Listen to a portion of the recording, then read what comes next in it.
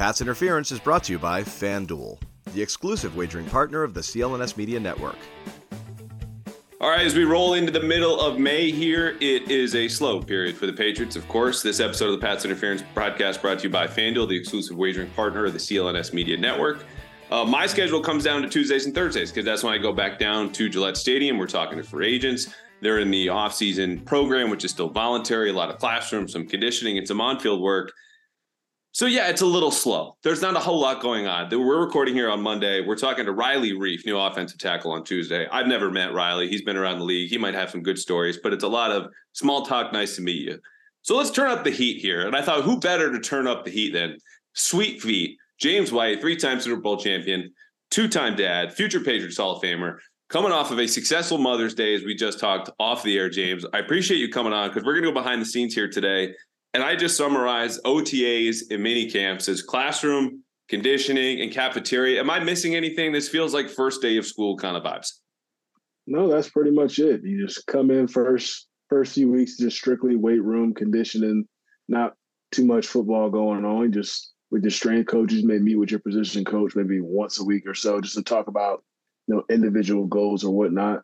Then as the week goes on, this slowly, or the weeks go on, the months go on, slowly starts to ramp up a little bit more from OTA practices to minicamp. But it's pretty much just making sure everybody's in shape, seeing how much information you can retain, especially now they have a new offensive coordinator. So there's going to be a lot of installation going on. It's going to be a lot new for every single person in that building. So this is a very important time. I think it's kind of different than for myself. I know the last year when I retired, obviously, it was a new offensive coordinator with Matty P and Joe Judd. So There's a lot of learning going on at this point. So it's Billy O seeing how much these guys are willing to learn, who is willing to put the work in from this point on till training camp and throughout the season. Mm-hmm. Sometimes you're going to throw in a lot of concepts that you may not even actually execute when the season comes around. I know we would do that a bunch.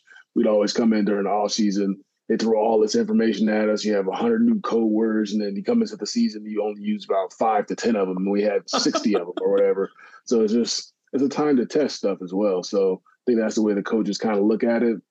But I think it's going to be a little bit different for the guys this year because, like I said, new offensive coordinator, there's a lot of learning for everybody, and they want to have an improved offensive performance based off of last season. So there's a lot to work on. All right, I have so many questions, which you saw half of them because I emailed them to you beforehand, our typical rundown. But after that spiel, I want to start with the code words. There were close to 100, and you only got to 5 during the season. Was Josh just toying with you the whole time? Yeah, I mean, like I said, they're just kind of testing to see what all can everybody retain and see. Like going into a week could have probably more code words than necessary. I mean, yeah, there's only going to be so many that actually working can be actually executed against the defense that you're going up against. And a lot of times if the same plays are working, you're going to keep repeating it. So that's kind of how it works. But yeah, we would go into I remember like probably my third or fourth year, like in our running back meet room, we had like a whole like dry erase board, just like full of words, like plays one way, plays the opposite way, a word to flip the play. It was just a lot of information. But then when the season came around, like, I feel like we probably used like the same 10 or so. Like, I mean, obviously week to week, they would add some new ones, based off the team we were playing. But I said OTAs is a lot. It's a test run in the sense to see what guys can do, what guys can retain the most information, what guys are versatile, what backs can, potentially learn the sub back role at this point. What guys a receiver can learn X, Z, F, how multiple can you be? I think this is a very important time of year. So the code words, I mean, you kind of hit it on there. Let's just stay there for a second because, again, it's a lot of installation. I talked about classroom. When you get on the field, you get to see how it looks. And I'm sure that's when they go, well, if we can't do this without pads, this is not going to happen when we put them on. And then training camp gets into a crunch. I mean, we saw it last year. I don't know if you went down to training camp, but it's 2 weeks in. The run blocking was really struggling. And you're going, okay, we're running out of time. We got joint practice with Carolina. And that's when, at least to the outside, it was like, this might be trouble. We all know what happened. So these are not just like, hey, we're going no huddle and we're going to that one word, concept. It's like, sliding the line, different protections, different run calls, check with me. It's like everything is coming at you. Yeah, everything's coming at you. But I think like when I was there, like obviously the offense had been in place for so long. Josh had been in place for so long. So we were putting in, like code words just for essentially just plays. I mean, there would be like different code words for probably protections and routes and adding different words for routes and checks and all that stuff. But like right now, I mean, I don't know if they're going to be installing no huddle at this point because it's still early on, but you got to learn all of the verbiage. It's going to be, like I said, it's going to be so much thrown at you. It's kind of like last season. Like you said, like their OTA practices, they're installing the runs and code words and all that stuff. You get to training camp, it's not quite as sharp because it's probably guys, you're still learning the plays, you're learning the code words. You haven't necessarily blocked, these new plays with the person next to you. So it takes time and it's tough, but like I said, it's a fun time of year. And even when there's no pads, it's important. Even during the year, you're not practicing in pads. Right. Every you have one padded practice a week or so. So it just comes with the territory. That's the way the NFL has turned. It's going to be a little bit less physical during the week, so you can be at your best come Sunday, Monday, Thursday, whatever it may be. So I said, no matter whether it's the OTA practice, training camp practice, regular season practice, whatever it is, it's all important. And I said the coach is trying to see, who can go out there and make the least mistakes, who can they count on, in certain situations, whether it's first down, second down, third down, fourth down, special teams. It's a small, sample size of what somebody could do at this point. And it doesn't mean everything. I mean, there's guys that have great OTAs and training camp comes around, they don't do anything, or vice versa. They have guys who don't do anything. Their OTAs and training camp comes around, they do amazing. So, all right, let's name a couple of those people because that's really interesting. That was the next question. Is you now veteran broadcaster, member of the media, you're catching on, you're leading me into what we're going to talk about next, and it's just as you know, or I don't know if you ever read, when the media goes to 3 out of 9 or 10 OTA practices, we treat it like a training camp practice because this is our first look at now what will be the 2023 team or every year that we covered, the upcoming season. So who are some guys who, we'll see every once in a while, maybe we get a good look at them, but consistently just struggled in OTAs and then took off that you were teammates with, when the chips were down? Ooh, struggle.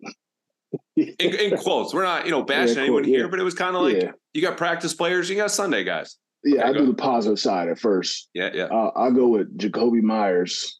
Like his first year there, undrafted rookie. Just, you're not getting many reps at first, and then makes a play. Then next day makes 2 plays, and next play he's making 3 plays, and it's like, man, maybe this guy should have been the guy we drafted. Him and Nikhil got drafted or were in the same draft class, and he's outperforming Nikhil, during OTAs, and sure enough, he ended up being, the guy that we ended up relying on as the years went more and more on. So that's just a prime example there. But somebody who struggled out, knowing again, they came around. Like, yeah, I mean, it's tough to say because like everybody has a few practices because right, it's OTAs. Well, that's the thing too is that leads to the bigger question of how much can you tell about a team when it's mid-May, the pads are off, it's voluntary, and the rookies right now as we speak have started their own minicamp. Like they're not even involved yet; they're being drawn along and drawn in. So is there much to be told? Is it an individual basis? I know it's every year is different. Pick the Bill cliche, but can you tell something about a team, just the attitude, the work ethic, the kind of identity? Because that's when it starts. You hear champions go, we knew it in the spring. And part of that is, history is written by the winners, right? So I'm not going to go fact check if you win the Super Bowl. May, OTAs, that's probably true. I don't know. I have better things to do and check it. But can you tell that early if maybe we have something here? Yeah, you definitely can. Like I said, you build that chemistry, for New England, I've never been anywhere else. It's majority of passing camp when it comes to OTA. So you're going to be throwing the ball a whole lot. So the most runs you're going to get is up against bags, up against your own offense. So, you want to be able to just execute. You want to make sure you're executing your assignments at a high level. I think that's what I kind of alluded to earlier. It's more mental than physical, more than anything aside from like the workouts you do with Moses Cabrera. He's gonna run you to the ground. That's my guy. But you're gonna run you to the ground. Make sure you're in condition when the season comes around. So I think you definitely can see what a team is going to be like. It doesn't tell everything, but you can get a glimpse of what the possibilities can be. If you got an offense out there, you guys are making mental errors every other play. It's probably a good chance that's going to carry over into training camp and the beginning of the season. If you have, you're making one mistake every other drive, mental error, then you probably have a little bit more confidence going into the season.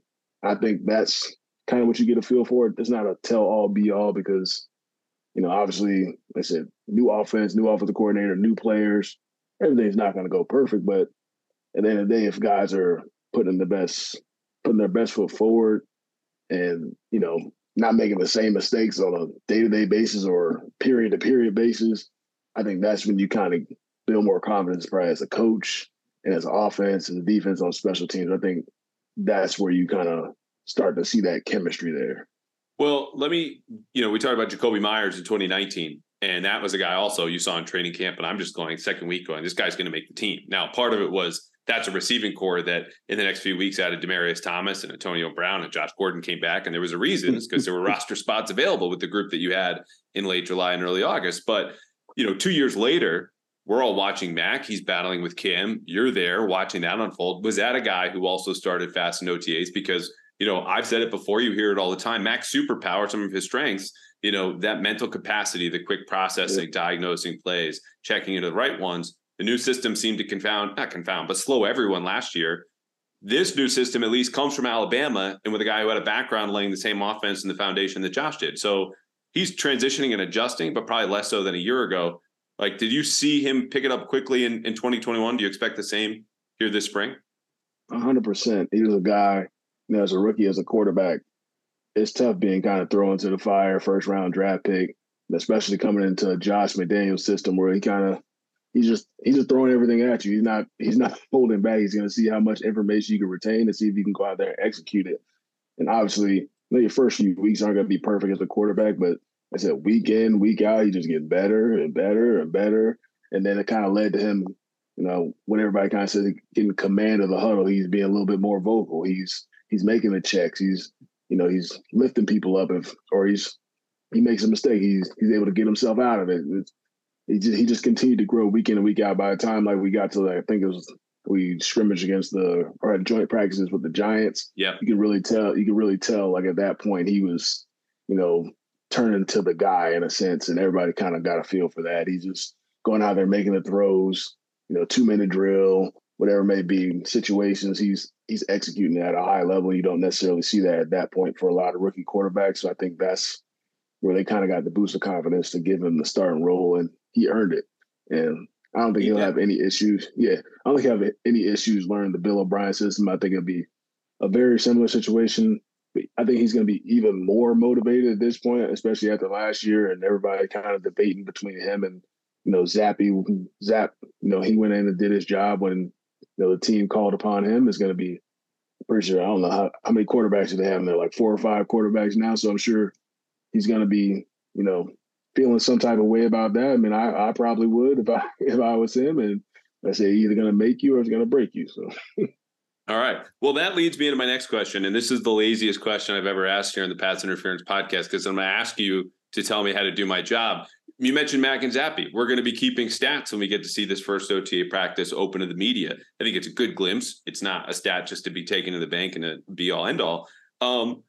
Is that the most important thing as far as the, taking the temperature of the passing offense? You mentioned it's mostly a passing camp in New England. And if not, give me some other things where fans at home, when they're reading all of our practice recaps, focus on X, Y, and Z. And then for me, tell me where I should be focusing beyond the kind of the standard stuff that we do every practice: targets, completion percentage, depth of throws, pressures allowed, all that stuff.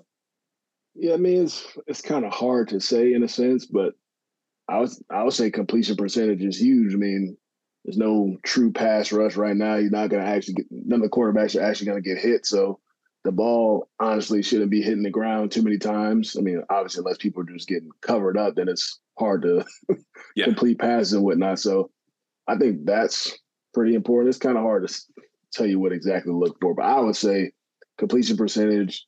I wouldn't say depth of throw and things of that nature is huge, but for me, I just like to see the quarterback completing passes, get into the open guy, not holding on to the ball too long, because obviously, like I said, you're not getting hit, so you're not going to get a true feel of your pocket presence at this point. But you want to get to the line of scrimmage, get in and out of the huddle, get the ball to the open receiver, boom, get to the next play. And I think that's probably the most important thing at this point during the year.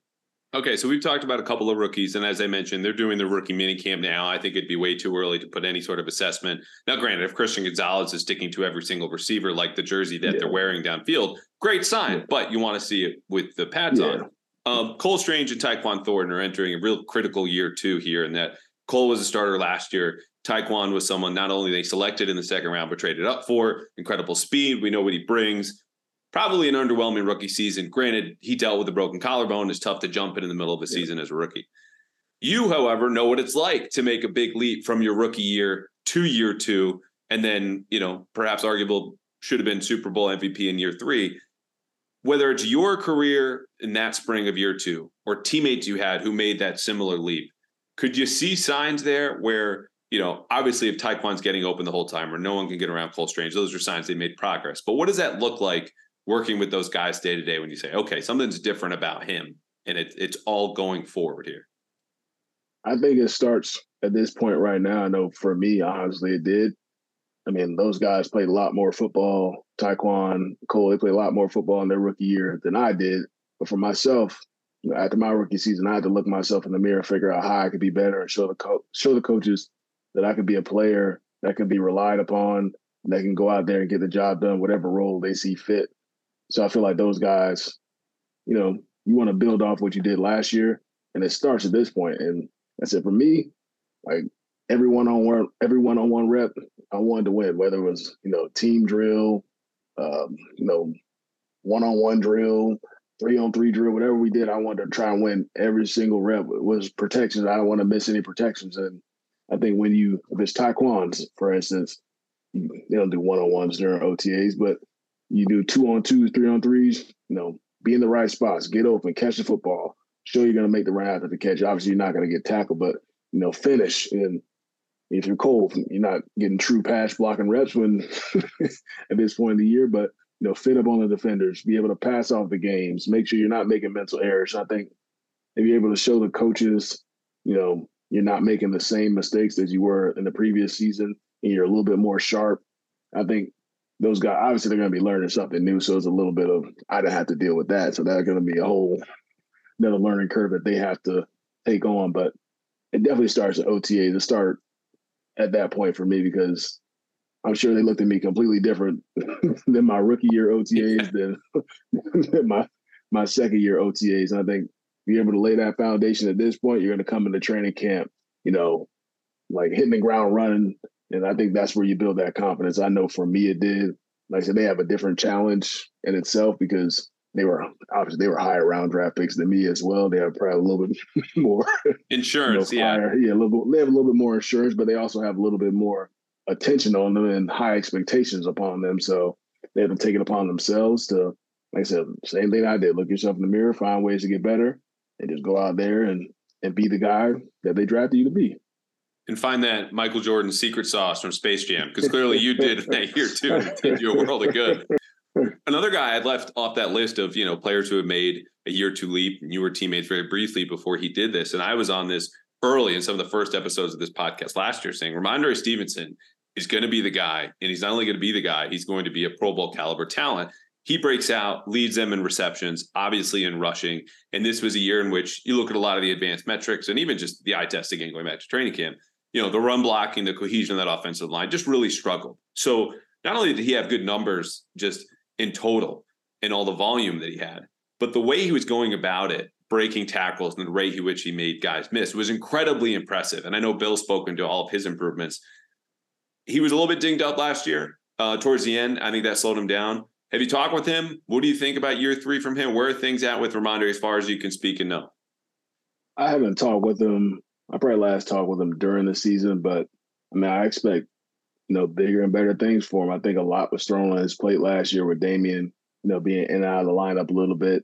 He was probably playing, 80, 90% of the snaps, majority of those games. So that's probably why he ended up getting banged up as a kind of a new role for him, being out there first, second, third down and playing almost the entirety of, every single drive. But I thought as the season went on, you saw him, he's in better condition, playing with more confidence. He's catching the ball. He's running the ball. He's picking up the blitz. So I think, I expect even more from him. He's a very talented guy. Being there when he was a rookie, I never would have imagined him, being first, second, and third down back based off of, how we had used guys when I was there. Is usually, one guy who was first and second down back. You have a kind of like a tweener who could play second down and early downs. And you have like your sub back in a sense, but your James Whites. Yeah. It was you. If they couldn't get first and second down, they weren't playing because you had all the third down reps. Yeah. Bill's he's a big fan of Ramondre Stevenson. He's a guy that he loved from the day he drafted him. And, I see why now, because he's a guy who can do it all. And very shifty. He's learned the passing game, can win those one-on-one routes. And I'm sure he'll be coming into this season with, a lot of confidence. And I feel like, he should be the guy. I don't know if it'll be kind of more of the same of him being out there every single, down, first, second, third down. I don't know if it'll be Ty Montgomery. I don't know if it'll be, Pierre Strong, whoever may be to kind of spell him and whatnot. But he's definitely a guy who can do it all.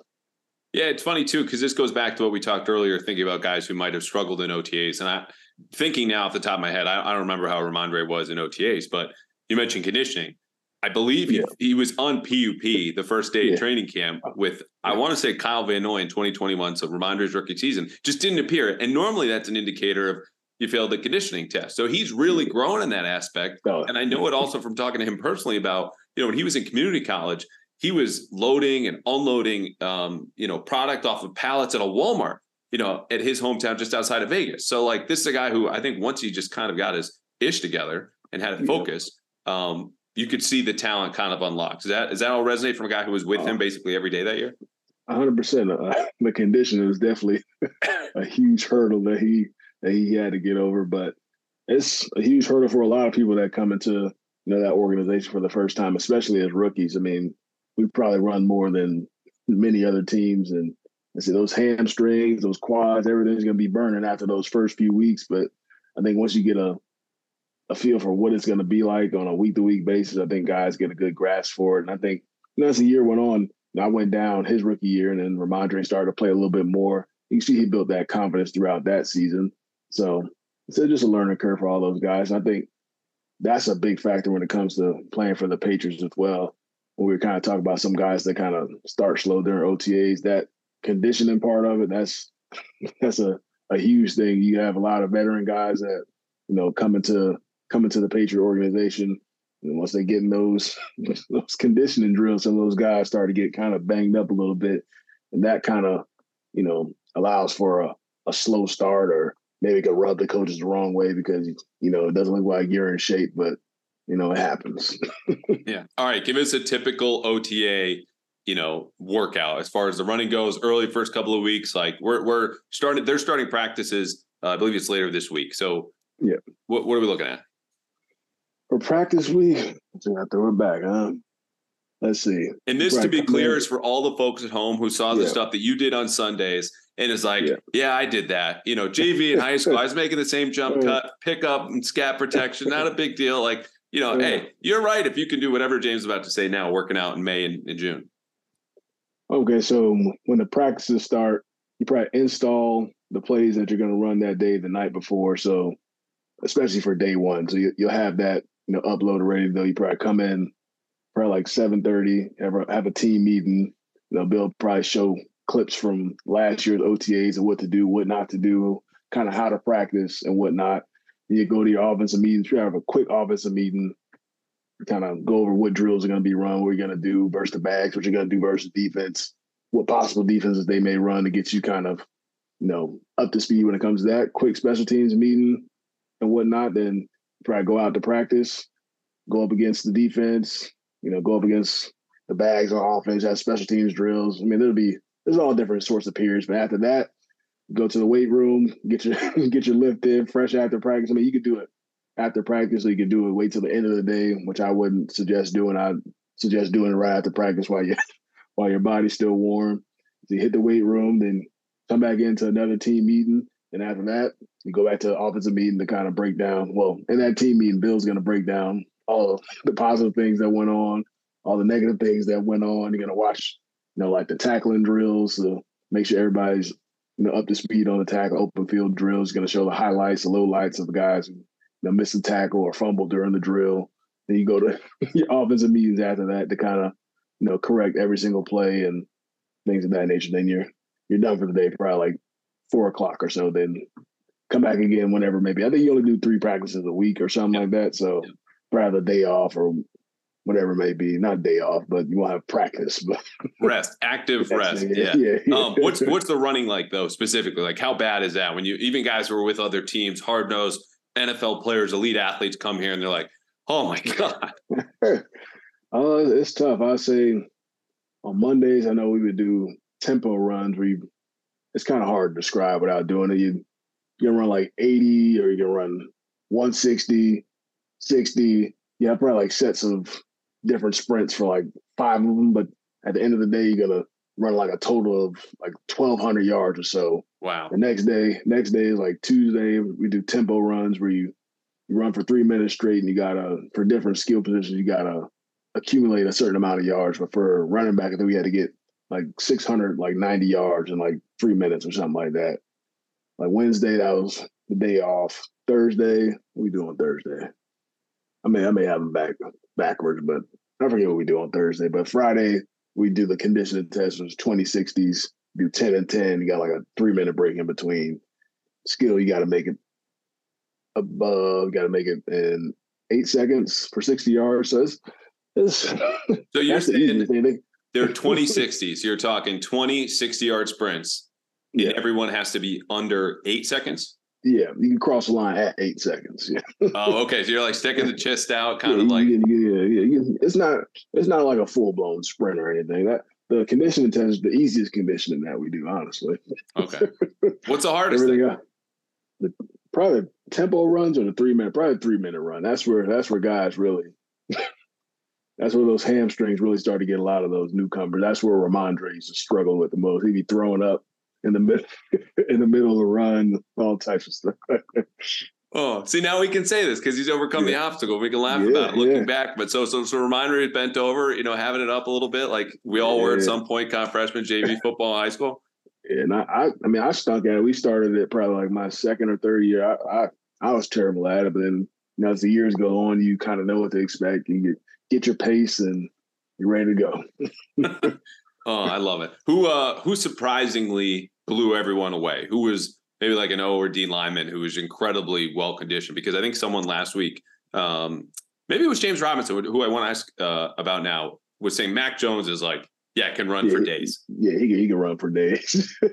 Mac can run for days. A D lineman that can run for days. Yeah, our old lineman. D lineman. Where he's like a little closer to you than he should be, and you're like, okay, they don't. The D linemen don't run with us, but okay. David Andrews is really good at like the 3-minute runs. But he's a guy who's done it so many times. I think the guys who've experienced it are the best at it because you know what to expect. You know your pace. You just get it done. All right, fair enough. That makes sense. It honestly sounds like more of a mental game at that point. It's definitely more mental. Yeah, it's all mental. Yeah. All right, I mentioned James Robinson. He's coming in. I think this is a great buy low signing for the Patriots and for agency. I think you and I last talked somewhere around then. Have you watched him at all? Because everyone goes, the rookie year 2020 was outstanding. Proved himself as a pass catcher, over 1,000 yards, dinged up, traded to the Jets last year, downhill from there. They got him on a cheap deal. The ceiling here seems to be a really good 1-2 punch with him and Ramondre. What do you make of that signing and that potential combination? I think it's a solid signing. Obviously, I think he has the potential of filling in, the Damian Harris type of role. He can be your power back and spell somebody as a third down back as well. He's has some success in this league, just has to stay healthy. But I think it could be a great deal for the Patriots if he can be healthy and get back to the player that he once was. And I say he had a few solid games with the Jets. I know he got there kind of mid-season and whatnot, but I'm sure he's a guy, he's trying to, prove himself still in a sense. And I said, why not get a guy like that who you've seen rush for over 1,000 yards? Not many guys have done it. I haven't done it, so he's one step ahead of me when it comes to that. Yeah, I feel like it was coming at 21, and the hip just stopped you. That was the only thing stopping you, not Damian, not Mondre. Have you talked to Damian actually now that he's in Buffalo at all? I talked to him a little bit. Like I said, he's excited for the opportunity. Obviously, I thought he could have bargained more interest from a lot of teams, but I said he's a guy who's still wanting to prove himself, and I'm excited to watch him go out there and play. Obviously, he's gets to play against the Patriots twice a year, so that'd be a fun matchup. And like I said, a friend for life, a guy who I check in on all the time. So I'm excited to see him play this year. So it sounds like he'll have a little extra juice kind of coming to Foxborough. I think it's week 7. Yeah, he always brings the juice. If anybody knows Damien, he has juice, whether it's the Patriots, whether he's playing his own teammates during practice. He always brings the juice, yelling and screaming, everything. Yeah, I think I don't remember what day. Maybe Thursdays or Fridays locker room. I think they were doing like a vertical jump contest, and it was just you could never hear the numbers. You just heard the screaming, and it was just Damien getting after it at that last. He'd always screaming. Yeah. All right, well, good for him. And yeah, honestly, I mean that signing, including James Robinson, quality player, didn't even get tendered as a restricted free agent. Super saturated this year, and teams like the Raiders and Giants tagging guys like Josh Jacobs and Saquon Barkley. There was just such a deep market for running backs where I think teams could afford to sit back and go, okay, we don't have to offer Damien Harris as much, which is strange considering on the other end, franchise tag probably provides good value, but it's still not cheap. I think it was around $10-11 million.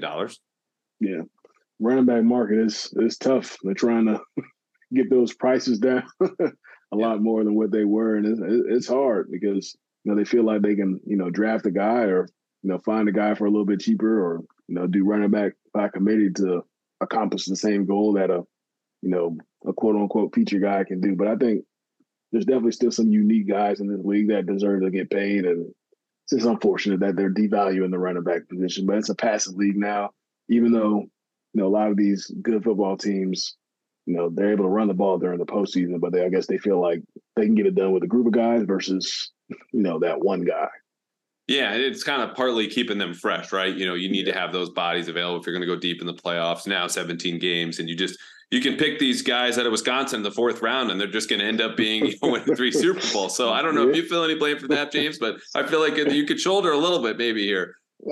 I can shoulder a little bit of the blame, but like I said, everybody's going to find their role on the different teams, and as I said, I still think running back should be a feature position, and there's a lot, especially guys like Saquon and other guys, Tony Pollard, guys like that who got franchise tag. I think they deserve to get at least, maybe not like a 5-year deal. They can get a 2-3-year deal where they get paid a ton of money, just like they're paying these receivers $20 million a year. When backs, we got to pass block, we got to catch the ball, we got to run the ball, we got to do everything on the offense aside from throw it. So.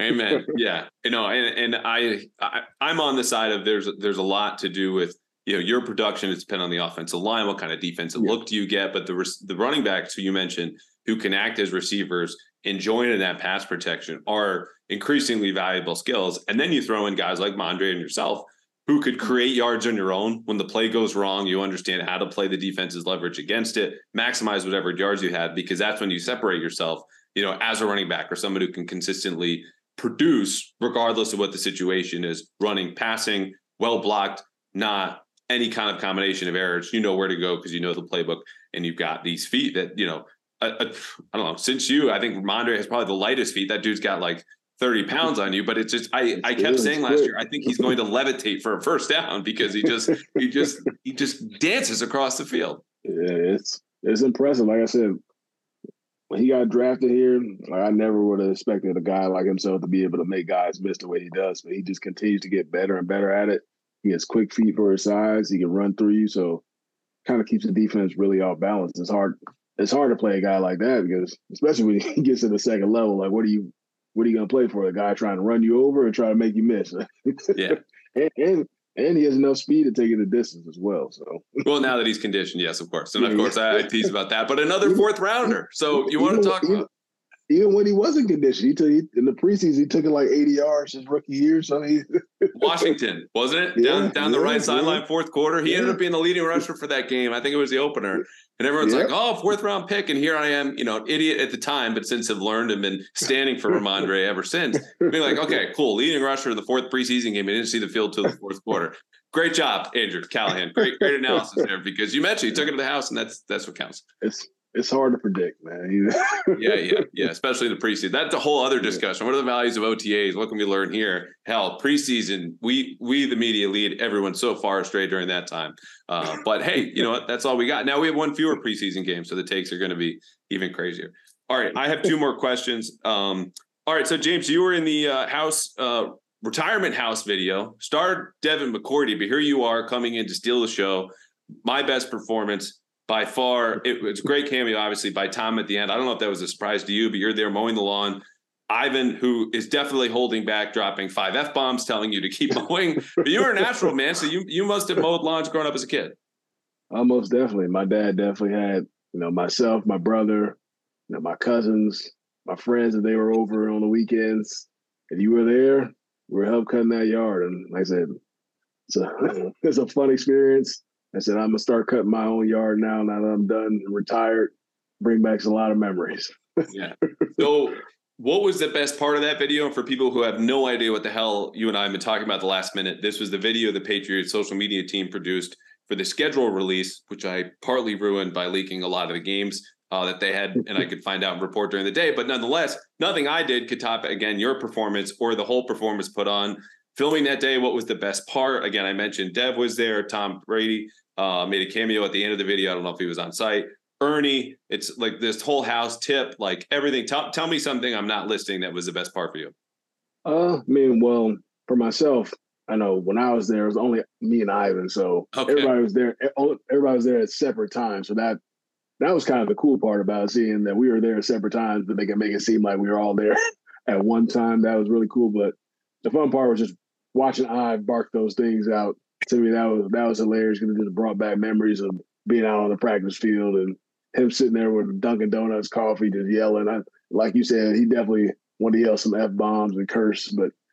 And also the funny part about it, because every time they recorded, he said something different. So that made, all right. He's like a real hamming it up here. Like he thinks he's a natural. Yeah. Yeah. It was hilarious. Was he very coachable as the longest running assistant for a long time, except for Starr here in New England? Yeah, he was coachable. They let him be him. Like I said, I don't think he repeated the same thing one time when he was saying his. But you were loyal to the script, the same like motion, everything. I mean, they made some adjustments each and every time, which I was kind of upset about. I was supposed to have some lines in that, but they didn't. Oh, they yanked you. No, I mean, I didn't. I never said anything when I was there, but okay. Originally, when I agreed to it, they sent me some lines that I was supposed to say, and I was prepared for it. But hey, wait, well, what were the lines? You can say them now. We'll give you the platform here. It's not as good, but we got video. I mean, I honestly forgot the lines. Okay, James, this is why they didn't let you say the lines in the first place. If you can't say them a couple weeks later. We recorded like a month ago. So okay, all right. I got you. So you didn't see anyone. The house is at, is it in an actual neighborhood? Do you know if that was owned by someone by the team? I'm watching that, and obviously all the memorabilia is there just for shooting and everything. But like, did someone have to move for a week? Do you know anything about the house? It was an Airbnb somewhere in Walpole, so it was kind of cool. They had a huge yard there. I know there's some neighbors out there looking at us. But a lot of camera people. But it was cool how it all set up, and like it was fun watching it all come to light because I only knew me and Ivan's part. I didn't know anybody else's part, so I was just as surprised at everything else. So you were just as shocked to see Tom at the end because that was the big moment for me. Yeah, I had no idea. I only knew Devin. I think I probably only knew Devin was going to be in there. I didn't know who else was all involved with it, but it turned out really, really good. I mean, I highly doubt Tom was actually there at the house. That was probably at his own house. Not driving to Walpole in his schedule when he's now going to Vegas to buy the Raiders, the second team in City. Yeah. Part of the Raiders. That's fantastic. Yeah, he was actually, speaking of Tom, and if you notice in the video, the background is a little bit different than everyone else too. He's coming back for the opener. Do you have plans to come to week 1 against the Eagles, see him at all? Like, I know everyone's going to reach out to the weekend's all about him. I'm sure you're, hey, if I see him, great, but it's, I'm going to step back and, but maybe he needs you to be a security guard, like third down blitz pickup again. Like you go right out in front. What are your plans? No, I don't have any plans for it right now. Obviously, I'm sure there's going to be a lot of former teammates and a lot of, fans trying to get to that game. So as of right now, I don't have any plans to go, although I would love to be there for that. Obviously, I'm sure there's going to be so much going on. Probably be able to see him and talk to him for like a brief second. But I definitely want to be able to take my kids to the game, before we end up moving back to Illinois and whatnot. So that'd be a fun one to go to, obviously.